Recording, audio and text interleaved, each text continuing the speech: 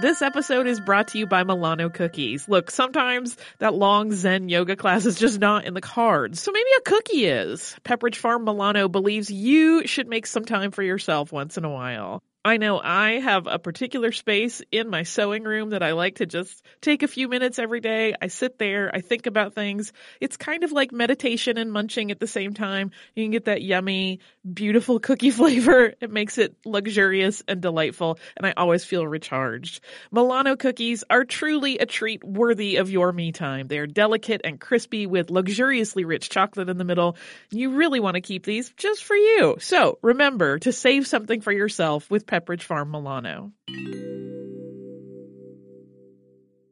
The Only Way is Through, a new podcast in partnership with iHeartRadio and Under Armour. Players, coaches, and athletes will share intimate and personal stories of performing at the highest level. Here is Canadian heptathlete Georgia Ellenwood. The reason I won is because on that day I was confident. I need to continue that mentality to understand that I can be an Olympic athlete. I can compete with the best in the world and just perform. Listen to The Only Way is Through, available now on the iHeartRadio app or wherever you get your podcasts. Welcome to Stuff You Missed in History Class from HowStuffWorks.com.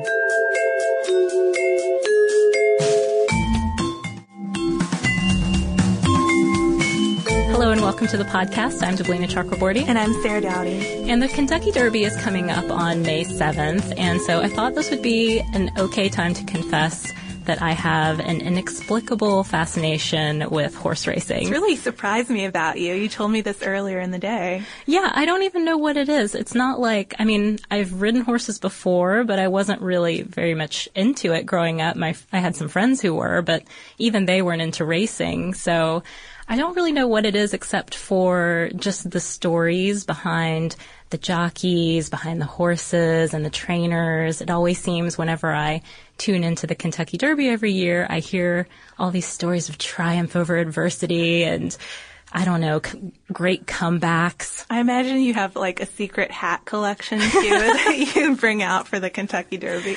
Sarah, I only wish. But before we go any further, for those who aren't familiar with the Derby, it's one of the classic American horse races and probably the most widely known in the U.S. It started in 1875, and it takes place annually the first Saturday in May at Churchill Downs in Louisville, Kentucky. The race distance is about 1.25 miles, 1 mile and a quarter, and it's often called the most exciting 2 minutes in sports. Yeah, and like I mentioned, we do associate things like big hats with the Kentucky Derby, mint juleps, high rollers, that kind of thing. It's a very elite event, and at least in the last 100 years or so, it's not that racially diverse. Certainly that's not the way you think of it. But as we're going to learn, there was a time in the early days of the Derby when African American jockeys dominated the U.S. horse racing scene. Yeah, and so here we're going to talk about the last black jockey to win the Kentucky Derby, a Kentucky native actually, whose name was Jimmy Winkfield. And we'll take a look at his short but successful U.S. career and the events that brought that to a close and his remarkable experiences abroad. But first, we want to look a little bit at this history of African Americans in horse racing. So we can trace African Americans' participation in this sport to colonial times when the British brought their passion for horse racing to America. And according to an article in the Smithsonian by Lisa K. Winkler, even founding fathers George Washington and Thomas Jefferson frequented the track, and former President Andrew Jackson had his own thoroughbreds and black jockeys. So very much a part of our culture. An illustrious start. Yeah. But the first black jockeys were slaves, and they got their skills and their affinity for horses, their connection to horses from doing sort of the menial work, cleaning the stables or grooming the owner's valuable animals. And Winkler points out that being on the racing circuit, once black jockeys did start making it big, gave them a sort of false sense of freedom. It was one of the few ways that they could achieve real status. And a lot of them did. They went all the way to the top in American horse racing. In the first Kentucky Derby in 1875, 13 out of 15 jockeys were black. And among the first 28 Derby winners, 15 of them were black. So they were dominating the horse racing scene. Yeah, exactly. And this was the environment that James Winkfield was born into on April 12th, 1882 in Kentucky. And he was the youngest son of George and Victoria Winkfield, who had a total of 17 kids. They were farmers, basically sharecroppers, and lived in a shotgun shack. So some of the kids actually had to spill out on the porch at night to sleep. Yeah, but little James definitely got interested in horses and racing early, probably in no small part because he was growing up in bluegrass country, and he probably saw the horses and also heard the stories of black jockeys making a name for themselves and getting big. And lucky for him, he didn't get big. He stayed small, which is, of course, a requirement for professional jockeys, even though he had some siblings who were 6 feet tall. This is quite a discrepancy because by his teen years, he was only 5 feet tall and less than 100 pounds. So perfect build for a jockey. Yeah, and he started out just bugging other groomers in his area until they finally gave in and let him do some of their work for free. Sounds like a pretty good deal to me if you're one of those workers, but Jimmy then got hired on as a groomer and an exercise boy, so he got his own gig. And this is how he got his experience in training and kind of got discovered, just riding horses as an exerciser. And there were some trainers who were looking out for opportunities all the time to turn riders into jockeys, looking for people who just seemed to have that natural talent. And that's how Jimmy got his first break in 1898 at age 16. Yeah, so he rode a race at Chicago's Hawthorne Race Course, but it didn't turn out to be the big break he was really looking for. In fact, it was quite a disaster. His horse broke next to last at the start, and then when he thought he saw an opening, he broke fourth from the rail and cut across the path of 3 horses, and he took them all down in the process and got suspended for a year because of it. He came back, though, in 1899 strong as ever. Yeah, he started winning races in Chicago. For example, in 1900, he rode in his first Kentucky Derby, and that was out of 4 Kentucky Derby races, I should say, that he would ride in total. In 1900, he placed 3rd. The next 2 years, he placed first in the Kentucky Derby, first on a horse called His Eminence and then on Allenadale. And this made him only the second jockey to win 2 successive derbies. And I mean, there still really aren't that many jockeys who can claim that. It's a rare feat, indeed. And in 1903, he finished second because he made his move too soon. And it was a loss that always bugged him. I mean, he was hoping to go for 3 in a row there, it seems. Yeah, I've read that he actually talked about that loss until his death, that he should have won it. Yeah, the one that got away. So by that time, the U.S. horse racing scene was already changing thanks to racism, segregation, Jim Crow laws, and the economy played a part too. Recessions at the time really shrunk the number of racetracks and the attendance at the racetracks that were still open. Well, and there were also anti-gambling groups going around, so that was further shutting down the number of racetracks that were operating. Yeah, definitely. They went down from 314 tracks in 1890 to 25 by 1908, so really big dive.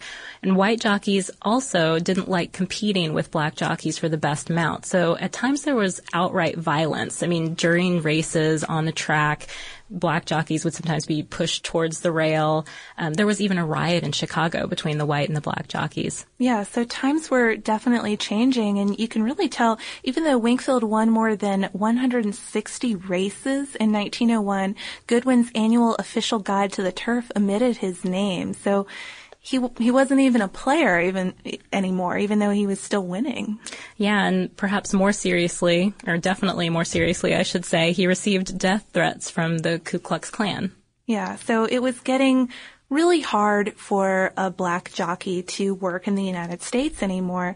And all those reasons were contributing for sure, but he really sort of put the final nail in his own coffin for his U.S. career because in 1903 he was scheduled to ride for one owner in the Futurity Stakes in New York City, and then he accepted a $3,000 offer to switch horses and ride on the favorite. And this was a big faux pas. I mean, as you can imagine, switching horses at the last minute, and it really hurt his reputation. Yeah, so after the horse switch incident, Winkfield's number of rides dropped by 1/3. So he ended up moving to Russia in 1904, where he accepted a position with an American-owned stable. And there, his career really took off again. His first year there, he won the Tsarist Triple Crown, which is the Moscow, the St. Petersburg, and the Warsaw Derbies. And he was also the 1904 Russian national riding champion. Yeah, and over the years, he just kind of kept on winning the Moscow Derby 4 more times on one horse alone, and then several other times on different mounts. He rode on and off for different owners, a Polish prince, a German baron. So he wasn't just riding in Russia. He was riding in Austria and Germany and France, too, and making a lot of money doing it. Yeah, his salary at one point was 17,000 rubles, so it would have been equal to about $8,500 at the time per year, plus 10% of every purse that he won. So he was pretty well off, to say the least. He was living in this fancy schmancy hotel, the National Hotel in Moscow, and having caviar for breakfast. As we know, though, by 1917 or so, there was trouble brewing in Russia, and the Bolsheviks and the communists were getting organized, and the racing community was really at risk because it was something that rich people did. It was a symbol of the aristocracy. And so Winkfield, to protect himself, had to walk around in tattered clothing to avoid getting arrested by Bolsheviks. I still think that's quite I don't know. It's hard to imagine this 5-foot-tall guy walking around. Yeah, what did they think of him? Like, he would still stick out, I think. Definitely. He was working in Odessa for Prince Lubomirski of Poland in 1919 when the Russian Revolution finally caught up to him. When they started hearing the sound of cannons, he and the rest of the racing community, which included horsemen and their families and about 250, 260 horses, something in there, they all took off and escaped to Poland. It was a really hazardous journey, 1,100 miles to Warsaw.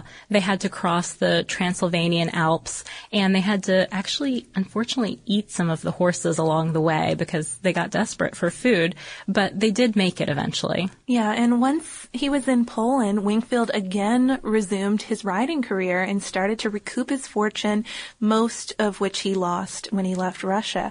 Even though he was getting older, he did become a successful rider again. He continued as a jockey through the 1920s. He won several stakes races, and altogether he ended up winning 2,600 races in his entire riding career. That was one amazing thing I thought about this story. I kept expecting some sort of sad end, but he keeps bouncing back time after time. He does. In 1922, even when as he was building up his racing again and still riding, he built a stable and a home near Paris in Maison Lafitte. He had a little family there with him too by then, a son and a daughter with his third wife, who was an exiled Russian aristocrat named Lydia Demikowitz. So when he finally retired from riding in 1930, around the age of 48, he decided to devote his life entirely to training horses at his stable in France. So he stayed put there, settled there instead of traveling around racing all the time. And he trained his own horses and horses for other owners too. And he ended up doing really well by it. But unfortunately, he loses his fortune once again when the Germans invade France in 1941 and the Red Cross evacuates his family to the U.S., his home. So he's back home again, and black jockeys had pretty much disappeared from the racing scene by the early 20s, and Winkfield was looking for work and signed up with the Works Progress Administration working on a road crew, and later had to work as a groom and an assistant trainer for a living. So, a groom, that's back to where he started as a kid. Finally, though, he got to return to France in 1953 and start up his operation, his racing and training stable again. And he died in France March 23rd, 1974 at age 91. Again, just bouncing back. It's so impressive that he had it in him to keep going and try again. Yeah, it was a phenomenal life and a phenomenal career, really, and very impressive. But it took Winkfield a long time to get recognition that he deserved in his home country in the U.S. There's a story that's often told about he and his daughter attending the 1961 Kentucky Derby. Actually, it's really sad. They were invited to a Sports Illustrated event, a dinner at the Brown Hotel in Louisville, but they almost got turned away at the door by the doorman, and they had to have him go check several times and insist that they were guests and they were supposed to be there. And they finally got in, but then even when they did get there, they were essentially ignored by the people at the dinner. The people at the dinner kind of came up to them and said hi and shook hands, and then they didn't talk to anyone the rest of the time. His daughter said in a 2002 NPR Weekend Edition interview that the only person who talked to us was a previous jockey who had won the Derby, and that was Roscoe Goose. He was the only one who was friendly enough to talk to us. Nobody else talked to us the whole time. That's so sad and tragic and disappointing, I guess. That's the perfect way to describe it. Disappointing. I think you mentioned, though, and I thought this was a neat counterpoint to it. Even though he's so disrespected at this event, you said he still really enjoyed the race.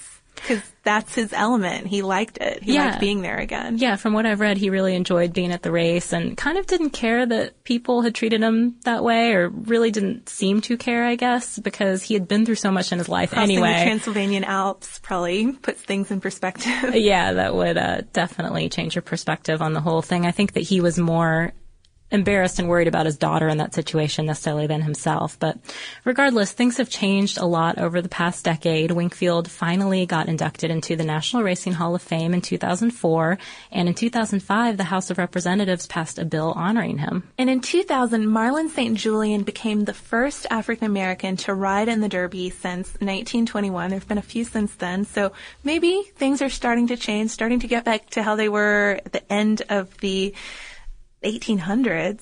Yeah, it's interesting to think of going backwards as progress, but I guess in a weird way, that's kind of what it would be. Maybe. But I know that I'll definitely be watching May 7th to check out the Kentucky Derby and all the new stories that they have this year and learn about the present day jockeys and what their deals are. And if you want to learn more about Jimmy Winkfield, because of course we only touched on his career, we didn't really go into his personal life that much. And there's some interesting stories. There are some interesting points there. It's a little tumultuous.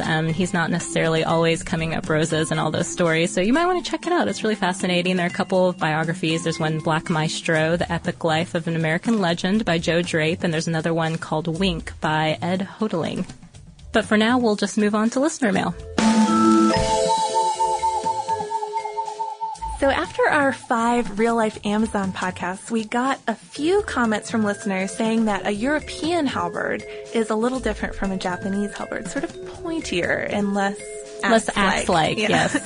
But we also got a really interesting email from listener Jen in California. She wrote to say, "Hello, ladies. I just finished listening to your real-life Amazon podcast, and I wanted to say thanks for the part on the female samurai Nakano.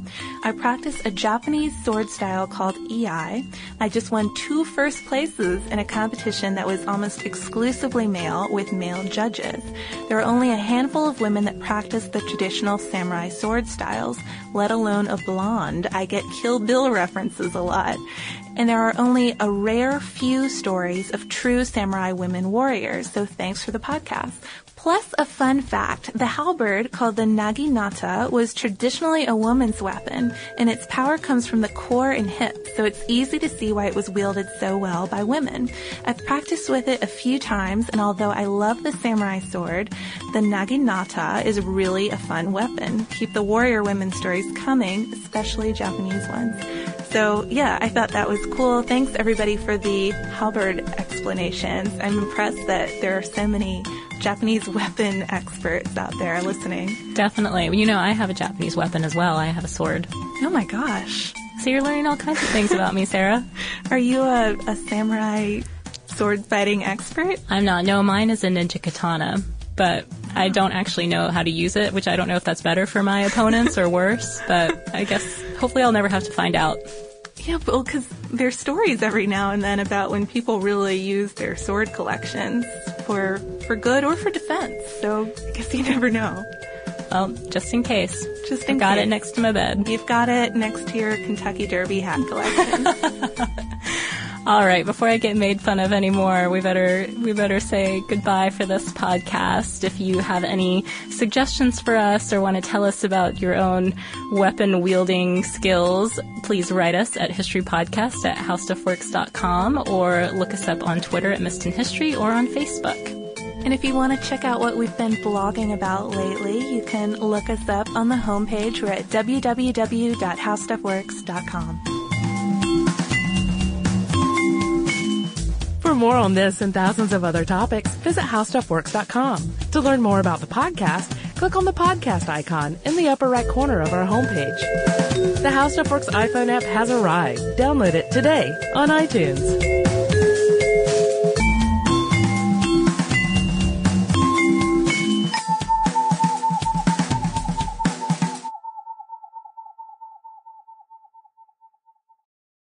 We are going to Italy. After the success of last year's trip to Paris, we are planning another similar trip, still with defined destinations, this time to Rome and Florence.